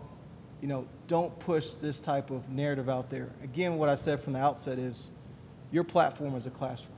You have to be mindful of what you're teaching your students. And for her to suggest that this was a conspiracy theory, that speaks to the ignorance of an individual not willing to Cynthia Brem is her name. embrace the truth, right? So these are the things that, let's dabble in reality for a minute. Let's talk about the issue that is at hand. And you're seeing this has been the largest demonstration, not just in America, but worldwide. People are sick of it. People in our generation are going to be the change that my great-grandfather had fought for, my grandfathers fought for. And they just kept coming up short. But I think we're finally going to get to this finish line. But we have to remain on the right side of truth. Right. Basic human equality. And Right. Uh, Go I ahead. feel like there's a pause for self-reflection that can be had. For me, the biggest question is like, what am I doing then? Okay, maybe first from a personal level, like what am I doing to combat my own racism? Right. Like, let's have a moment of I wouldn't call it racism. Maybe ignorance. ignorance. I or think when you say that you have inherent racism, I think that is going to divide people, and I think that you should maybe reframe it as Okay. you not knowing. Well, but I would say inherent means internally to him. So for him to say he had inherent racism, who are we to This is true. argue that? And I And I thi- think for you to start revealing your truths is important. So creating a space to listen and understand is I'm here for it, because I think we can help each other grow through it, because there are those inherent biases that we all have. Right. Yeah. We all have them. I think semantics aside, like, I have to be able to discuss the things I don't know about to combat my ignorance. Like, that's it. Like, I want to combat my ignorance, but my racism, in ways I don't understand, might be revealed along the way, right? Is that fair? Yeah. Right. I think Absolutely. that when I say inherent in me, or maybe all of us, is that there are things we don't understand, and we have that ignorance. Right. And I mean, to that point, I think it's important. That's why I think it's especially important, right? Because if you come from a background, whether you're Hispanic, and I know there's a lot of people out there that are probably watching this, but they could relate to their grandmother saying that, hey, I don't want you bringing a black boyfriend home or a black girlfriend home, right? Like that's something that Hispanics very well deal with. My And grandma still doesn't know I date guys. yeah, well, I mean, so these are all things, right? And for me seeing, hey, you know what? There are grandparents out there that are still very much alive, and they see what's going on. Right. And I think it's important for us, the younger generation, to set the example, to say that no, hey, you know what? Yeah, I'm out. I mean, my family sees all the photographs I take when I'm out at a protest. They see everything, and I'm glad, because maybe at that point, maybe my grandma doesn't have social media, but hey, maybe an aunt and uncle is going to pull it up, and they're going to say, hey, Mal's over here shooting at these places, and then she's really going to start to think, well, shit, I lived my whole life thinking a certain way, and now my very own grandson is out there walking with these people, walking, hand to hand, and then maybe that'll inspire her to think a different way. And to me, so the story for that is, to me, I think as younger individuals, as the younger generation, I think we have to really acknowledge that, hey, these things have existed for so long. And I think right now there is a platform that we could take advantage of in pushing the narrative to the greater good of humanity. And I think we have to be careful in the choice of words that we use, the message we send out. For instance, if we're walking out in front of the White House, what messages are being sent? What messages are being sent to the people, right? We all have a responsibility. Whether you think it or not, everyone has a platform. If you have a social media account, you have a platform. And I think it's important to acknowledge that, hey, just because you say one thing doesn't mean that you don't agree with this. No, I think you got to use your platform and be very clear. Be very clear on what you're telling your people. And don't deflect from the idea that, hey, these things don't exist, because they very well do. And I think it's important to deliver on your message for the good of humanity. That's just my take on it. As a side note, because I know you've mentioned. As a side note, you've mentioned it before that you receive negative feedback because of what you share on social media. Why do you still do it? I just started doing it. Okay. Yeah, I just started doing it. Why are you going to keep doing it? I don't know if I'm going to keep doing it. I think that a better way to build, actual action. I think Facebook is a way to get tied up and wrapped up into things. And, having things like this, I would like to get involved in your organization. I think that would be something that is actionable, and I can quit, be about it kind of thing, or something. You can tell me where to go. I don't know what I can do. And so this is my first step in that, is coming here, and I want to be open to that type of stuff. And so that's what I would say. I mean, maybe it's just my little bubble, but I have started having these conversations with more and more people, and it's been nice. So. And that's great. I think conversations are important, and what I would encourage everyone, and this is a question that I examine myself on daily, am I surrounded with people that reflect America? Do I have a diverse set of friends from economic class, from an ethnicity standpoint, from an industry standpoint? That's important, because what it does is shapes a better understanding of the world and the space that individuals operate in. And so that's really the challenge, is to understand that too much of something is never good. And that's just a basic principle that I hope that we can all move forward with, to understand that. So when you feel you're getting a little too top heavy, whether it's, in my case, too many African American friends around me, I need a deeper understanding, gaining more perspective, whatever that topic is that I can't relate in my circle, make sure that I can engage them in a very tactful, intentional way. That's a good point, Brandon. I'm glad you brought that up. I think about that a lot, but I think your words put it into perspective. Go ahead, Greg.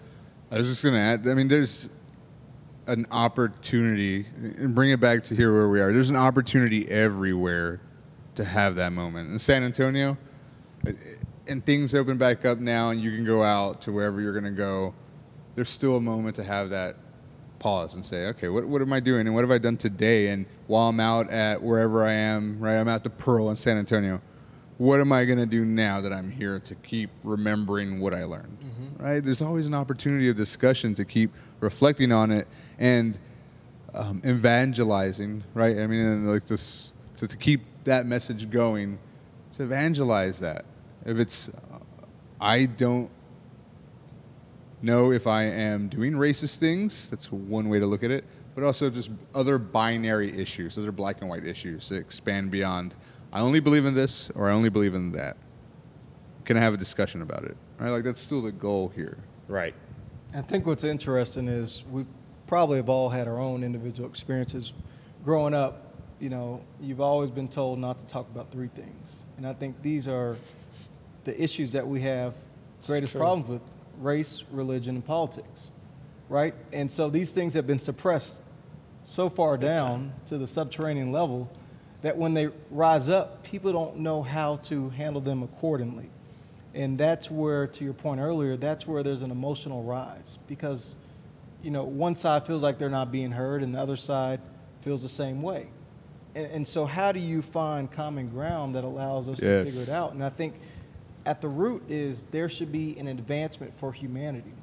You know, Mal and I connect through the Rotary Club of San Antonio. We're an organization that is intentional about diversifying our membership to go serve the community. Our whole focus is about service above self. So that gives us perspective of going into different communities, understand who the leaders are, understand where the needs are, and then for us as an organization to develop a plan, an action plan that allows us to make a difference. And that's beautiful, and that's actionable. And beyond the action plan and the strategy, you literally write in paper. But then this other layer of, okay, when I diversify the people who are helping me help others, I am helping them learn about the others. And when I bring out others, diversifying those who are helping others, those being helped get to learn about the other people who are helping. It trickles, a ripple effect. And you begin to not fear somebody you might have feared before, right? Sure. And so as we're pushing as a society, I think there's a majority support pushing for policy reform. The sad thing about it, it still doesn't change a person's heart, which is why I'm talking about actionable steps on how to improve relationships. We have to start looking at each other as brother and sister, right? Treating our neighbor as we treat ourselves. These are just the basic fundamentals that we've lost.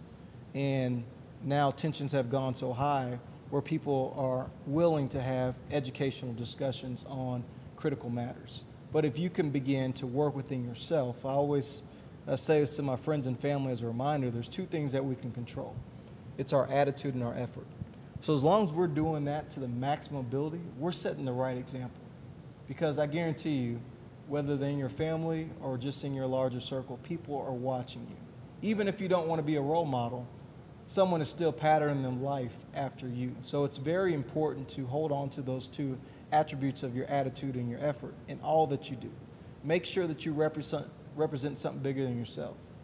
Keep your last name at the forefront of your actions to understand that what I do will ultimately shape my last name. And from a generational standpoint, that's the one thing I'm in pursuit of. I don't have kids now, but one day, you know, God willing, you know, when they're raised in the community, that I've done enough and their mom has done enough where they're raised in an environment and grateful because of our efforts. You know, that's the type of America that I dream about. That's what keeps me hopeful and optimistic about moving forward. But we can't dismiss the tension. There's real tension, and at its core is race. And I'm excited that more people are having those lump in the throat moments where I don't know what to say, and it's okay. We have 2 ears and 1 mouth for a reason. You know, take advantage of that. And I'm glad that we can have civil discourse to better understand each other's posture in hopes that when it's all said and done, we have a chance to move to the better version of ourselves. One that is focused on humanity and not just focused on self. One that is bringing a community forward and not just on an individual basis. These are the ideas that I think are most important than any other political posture. We have to look at each other as human to human to understand how can I help you with your aspirations? And conversely, how can you be helpful to my aspirations? That's the type of ideas that I move forward with on a daily basis. This is what I'll end with on this. It's a funny thought I had while you were explaining that. At first, it was a little sad, but then something else happened, and it was the thought that one day we're all going to be telling our kids about what's happening now, and still talking about racism. It's going to be crazy. But then, out of that moment, after that moment of sadness and the realization that, right, there's still going to be something to talk about, a little bit more was, are they going to be ignorant? And did we want them to be ignorant? No. We wanted history to not repeat itself. And that, to me, becomes aspirational again. That's why we continue talking about it. That's why we continue discussing it. That's why it goes down in history in a new way, in a way that can be discussed and reflected upon. Like, that's my goal from here on out, too. If we're setting up a new stage across business, technology, then into politics and socioeconomics and things like that, where we get into reform, okay, there's still a baseline of what to pay attention to. Right. Abel, I feel like you have something to say. If I'm wrong. Yeah, I want to ask Brandon. I've just got, this again. I'm forming my opinion on things, and I've still got certain beliefs, and I want to ask you. So, what would you say? And this is where I'm at right now. I'm believing, and again, this is all conspiracy, probably BS, but this is where I'm at in my research, and it's where was I? I lost it. I totally forgot. I'm gonna come back to it in a second, but it was totally. I lost it. We'll come back to it. It'll come back in a second. Yeah. Oh, yes. What would you say to all of the conspiracy theorists, like myself, who have a hard time? I understand. I want to hear the message, but they have a hard time. Not many people are going to be like me, who are going out and having these conversations, getting past what looks like a coup almost. It looks like there is some people that are doing stuff right now that are trying to basically overthrow. And we don't lump everybody with that. We understand that. But I think what a lot of people are afraid of is there's a sinister power that's using what's going on right now to their advantage. And to me, that's one thing that I'm having a hard time getting past. I'm hearing everything. I'm totally hearing everything. And I just want to hear your take on that. So, the great thing about what God has gifted us is the ability to think, right? When you see control to the thoughts of other people as your basis for how you move forward, that really marginalizes your ability to create a space where you can contribute. And I think that it's important to understand how faith is defined. What you hear is ultimately going to shape how your belief system and how you move forward. So you really have to be able to guard your ears against things, and when things sound foolish, right? And to be willing to reject that, or to at least go back and do your own independent research to understand how does their narrative really sit within the truth. And that's what I would encourage people, is not to be so dependent on other people to contribute information to you, but rather take that mantle on yourself and do your own independent research, because that's the important thing. I think that is the crux of the educational system that allows you exposure to certain techniques, that allows you to think critically and act diligently. Like, we have to get back to the basics of, putting more responsibility on ourselves to do research, to understand issues, and become less dependent on those, as you described, that are motivated to push an agenda, right? So if you understand that they're motivated to push an agenda, you have to keep them in that finite space, that's all they're going to contribute, is to fuel your emotions, right? So if you understand that, then that's part of you being able to maintain your control. So shift and get away from those that are fueling your emotions, and just look at the details. Again, I don't get engaged in sensationalized news. I think that does nothing for the advancement of society. But what I like to do is take time to understand the real issue at hand. And a lot of people will get distracted by the symptoms and not focus on the root. So it's really important to understand root causes and figuring out the trigger points that they've created. I got you. What would you say the root causes are? what would you say they are? Well, The racism, you've said that, but Well, what else would there in be? this instance is people depending on other people to share news with them. Right. And I think that is the root issues that we've lost our way, and social media has really exacerbated this issue because now you're in this space of expediency. Let me see who can share first.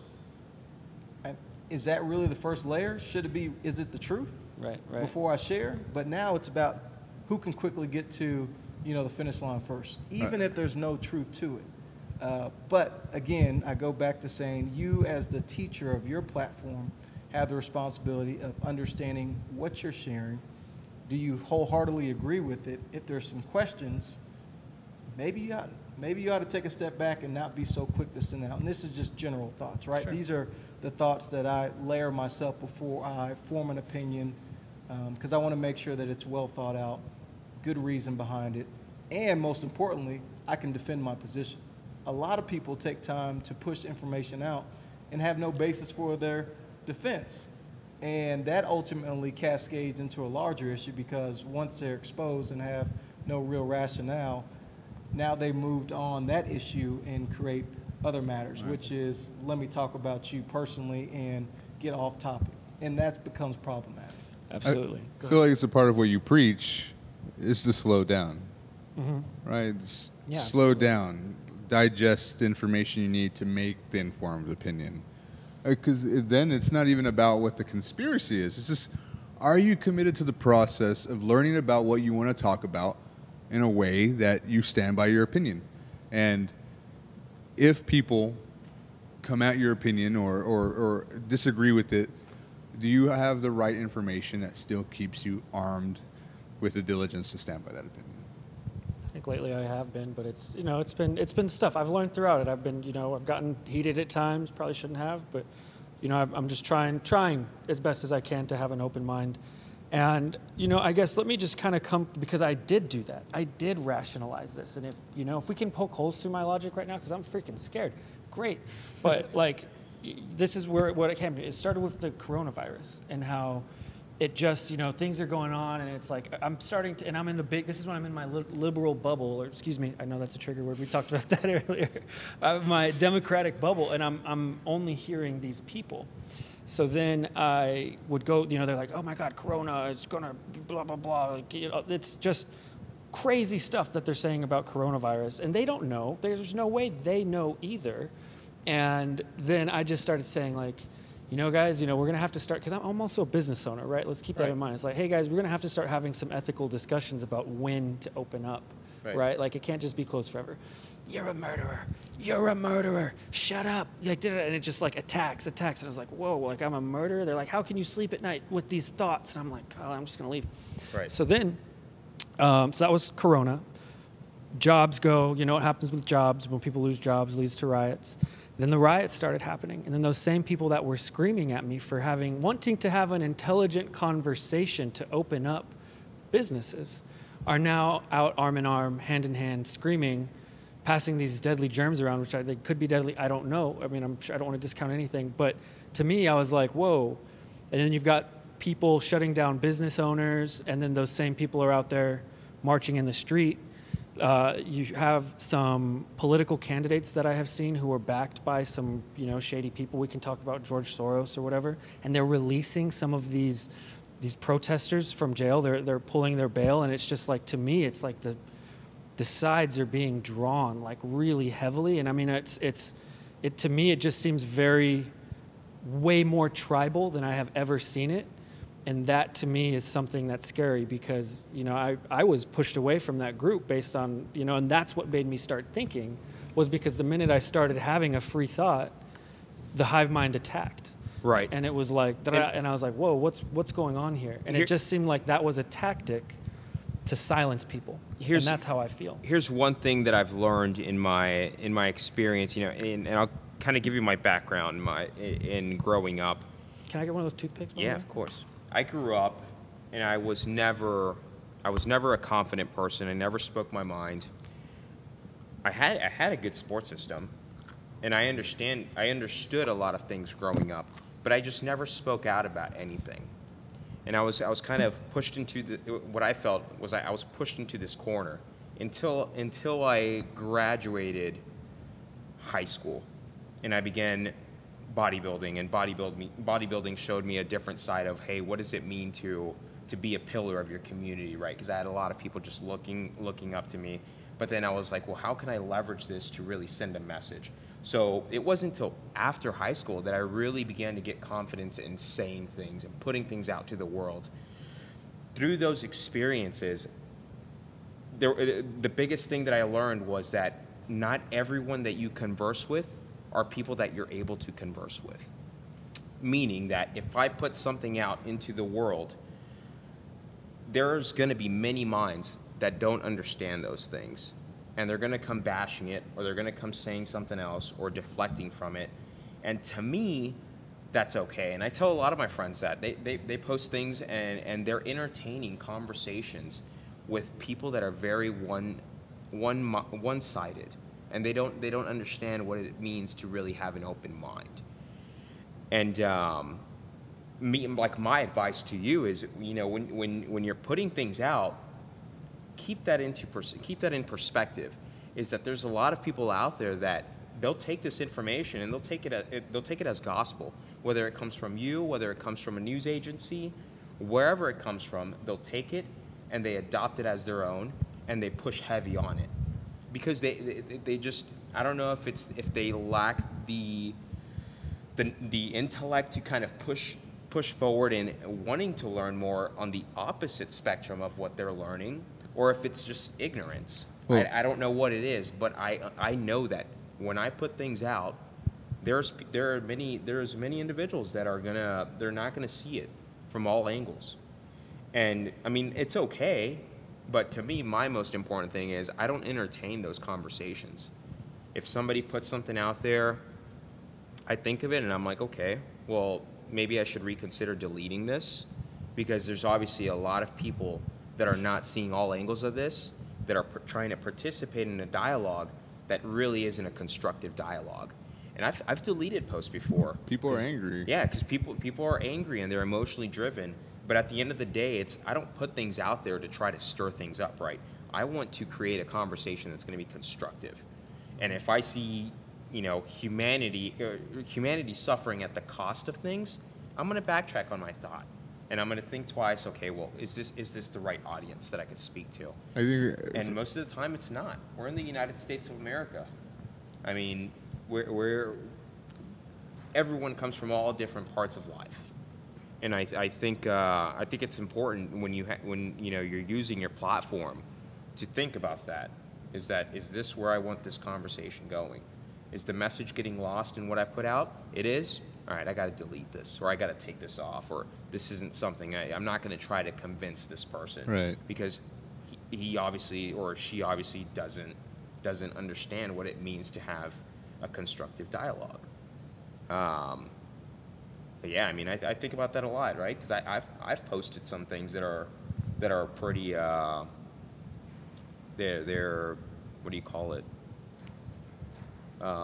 It rubs people the wrong way. This is robust. Triggering. There's some trigger stuff that I've put out there, and there's times where I've had to delete it, and there's times where I've actually had people respond, and I'm like, okay, well, cool, I could actually have a conversation with you about this, and then we move forward.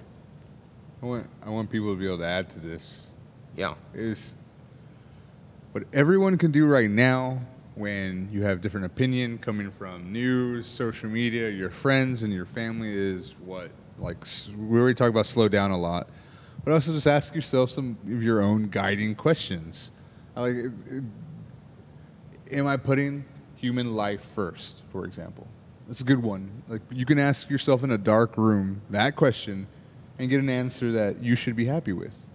And if the answer is no, then you have to ask yourself why, and then go back from there.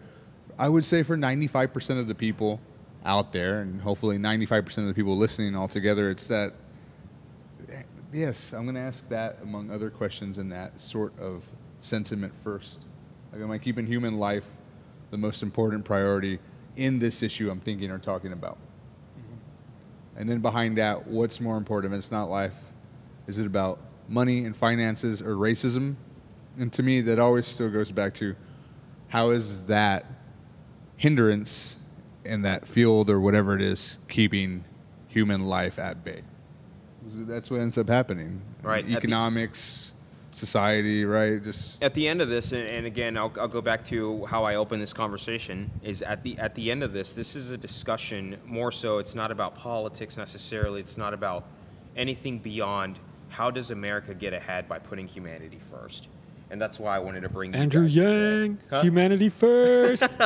My boy. I mean, but that's the truth, right? I mean, we got to think of it. We're at a very vulnerable place in the United States right now, and I think that, you know, it could tip one way or it could tip the other. And at the moment, there's a struggle between the good of the country and the evil, and where it's going. And I think that if we don't have conversations like this, I think we're gonna get lost in the message, and things are just gonna go bad. what do you want to say to people our age? What do you want to say to people listening like us? Man, I want to say a lot of things, but most of all, it's. I think it goes back to the message that I said before. It's pay attention to what you're putting out there, and if you know, it's fine to feel in tune with a message that is triggering to people. That's okay. I 100% feel that, hey, you should be able to put this out of the world and have these constructive thoughts or have these constructive conversations. But you need to acknowledge that there are people out there that are going to turn the tide on what you're putting out. And you have to be okay with taking a back step, whether it's opening the mind a little bit or taking a back step and saying, hey, you know what? Maybe this isn't the right crowd to talk to, because there's nothing constructive about what's happening here.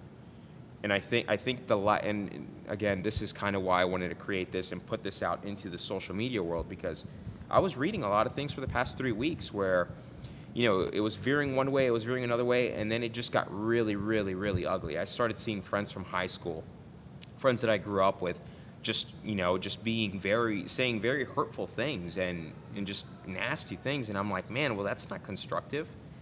And I knew that, hey, we have to change the dialogue that people are having, right? People are just sharing things and then attacking. Sharing and then attacking. There's no real conversation. And in order for, how I understand this is, in order for you to have a constructive conversation, you have to take away from everything else that falls outside of the better of humanity. It's always got to be humanity. What's better for the United States and the people of the United States. Right. And you know that's policies that are enacted at the executive level, that are enacted in our Senate, in our House, monetary policy that the Fed puts into place, right? We think of the dual mandate that they have, right? Low unemployment, keeping inflation in check. There's been many criticisms on the Federal Reserve for the past 5 years. I mean, since Bernanke's day, right? Everyone's always saying, why is he flooding the economy with money, right? He's cheapening the dollar. But at the end of the day, what is he doing? He's not just flooding the economy, he's saving lives. So we have to take, you know, we have to think outside the box, not necessarily think of, you know, these policies are put in place and they do something to the world. No, we have to think of it, does it make sense for humanity? And if it does, then as hard as it is, that's probably the right move. That's just my take. I mean, my generation, I have a lot of friends out there that are, you know, they're very open-minded, and I'm very grateful for that because I'm able to have these conversations. And I wouldn't have invited any of you guys in if I didn't think that this was going to be a good conversation, and I feel that it was. And yeah, my message to, you know, the people out there that are in our generation is just to keep an open mind. Keep an open mind and think of humanity first. It's not about politics. It's not about how you feel about a certain policy. It's what makes sense for the people, right? Does it make sense to pass a bill that keeps more people, you know, from starving, or pass you know, policies that keep people from having to go to the hospital? Then maybe it is, right? And nobody understood, you know, coronavirus. This was a new thing, but I don't think that it's right to attack the people that were putting these policies in place to potentially save lives, right? Because they're thinking about humanity first. And that should be at the center of any policy is what's the betterment of humanity.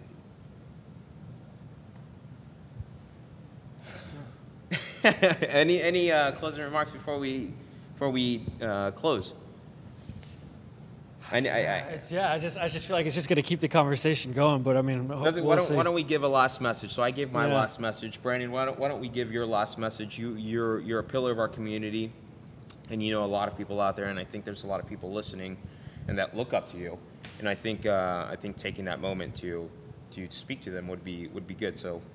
Well, Mal, I appreciate it. I think what is very important, hopefully this was conveyed today, is the importance of diversifying your networks from race, space, and income perspective is number one. Take a deep assessment of who you surround yourself. You know, are they adding value or are they detracting from your life? I think that's critically important. And thirdly, don't be afraid to engage in difficult conversations. Now, with that being said, you have to be mindful of your tone and approach, right? I think if you ever want to provoke someone, you know how to do that. But if you really want to engage someone, there's a technique to that as well. And I think, again, our generation has the ability to overcome things that our preceding generations were unwilling to do. And it could have been towards redlining other policies that were in place that disallowed them to engage. But we don't have those levels of issues. And, you know, at the community level, we have to remember that's where the real change happens. You know, we can get distracted and we can really invest all of our time at the federal and state. But if we learn how to make deeper investments into our own communities, where everyone feels valued, everyone is on a pathway to aspire to achieve whatever they have put forth, man, that's heaven on earth to me, right? And that's what I'm interested in fighting for. So regardless of one's race, I'm interested in your future. I want to make sure that I can be a value add to your life to ensure that you stay on track. Those are some of just the basic things that an individual that can take up issues that unaffect me are thinking of. And that's what I want to encourage people is to look beyond your own individual bubble and be willing to get a better understanding of things that don't affect you. But how they affect the large society should be a greater concern. So those are the things daily I'm practicing, is trying to empathize with other people that I may not have direct understanding with. And again, that goes back to my responsibility on how I spend my time to better understand on issues. And that's what I would encourage everyone to do, is to get a greater handle on your opportunity to do more teaching and learning and less on dependency on other contributors via social media or other channels. Thank you, Brian. Thank you. Brandon, go ahead. That was incredible. I can't say anything better than that. I mean, it was awesome. And I think it's just the same message. It's take control, you know, for yourself, take responsibility for what you believe and all of your actions and where you are in life, and try to move forward better, but also at the same time, you know, make sure that you're not just creating this wake around you that's hurting other people. And, you know, at least don't move so fast that you're not willing to step back and make sure that wake isn't too big, kind of thing. I think that's... Thank you, Abel. Listen right now. Listen to everything, to everyone. Listen all around. I think that's, the biggest takeaway, and that's what we're doing here today, is listening to each other and getting other people to listen to us, and so on and so forth. But if you can't listen to anybody, then you're fucked. And that's what it comes down to.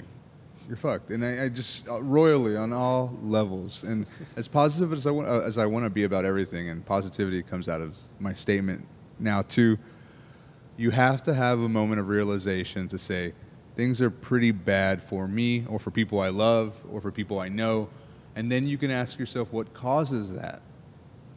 And then you get what we're talking about today in so many different ways. Open discussion and finding a solution that makes sense for the people that surround me. And we can continue to do that. biggest takeaway of tonight and what we're doing here all together, right? Because this isn't the only discussion we're going to have. It keeps going, and we talked about a lot today, but when we talk about the American divide, we haven't scratched the surface, and we put a few dings.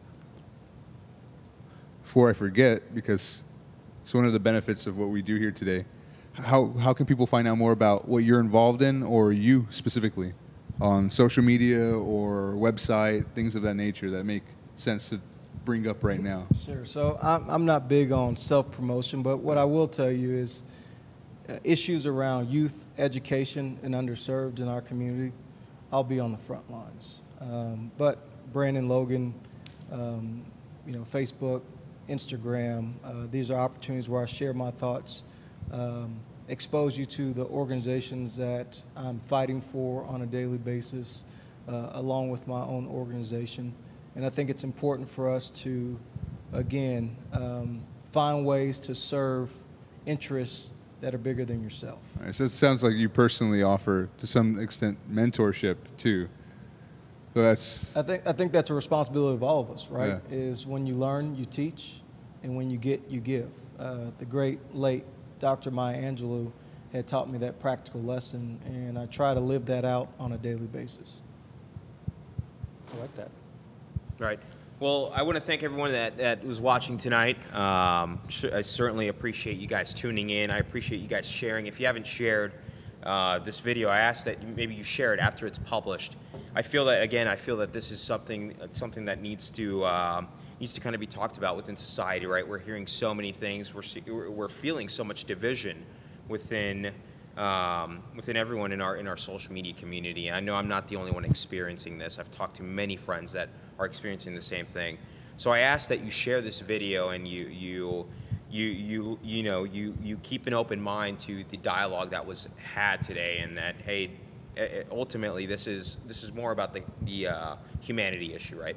And thank you to Brick. Yeah, thanks to Brick for allowing us to use the venue. Team, Again, super cool. Any Come of party here, y'all. any of the thoughts and the conversations that were had here, please understand that this wasn't sanctioned by Brick, but Brick did extend an open mind to allowing Guru Prasadio and the gentleman here to actually have a conversation and actually create a podcast for this, and I can't express my gratitude enough. Again, these aren't thoughts that were expressed by Brick. Again, Brick just allowed us to use this space, and I think that's very important. And for that, I'm going to include a link down below where you could go in there and you could donate to the actual project. If this venue hadn't come in play, and we have two great producers that are upstairs right now, and if this didn't happen, then I wouldn't have been able to do it alone. I'm usually a one-man production team, and I'm just truly grateful for Brick stepping outside. So thank you. That concludes our show today. Thanks for tuning in. Again, share it if you've seen it. We're going to publish it here shortly. If you're watching this on YouTube, if you don't mind hitting the like button and share it with a friend. Other than that, I hope everyone has a great week, and again, stay safe and keep an open mind. Thanks again.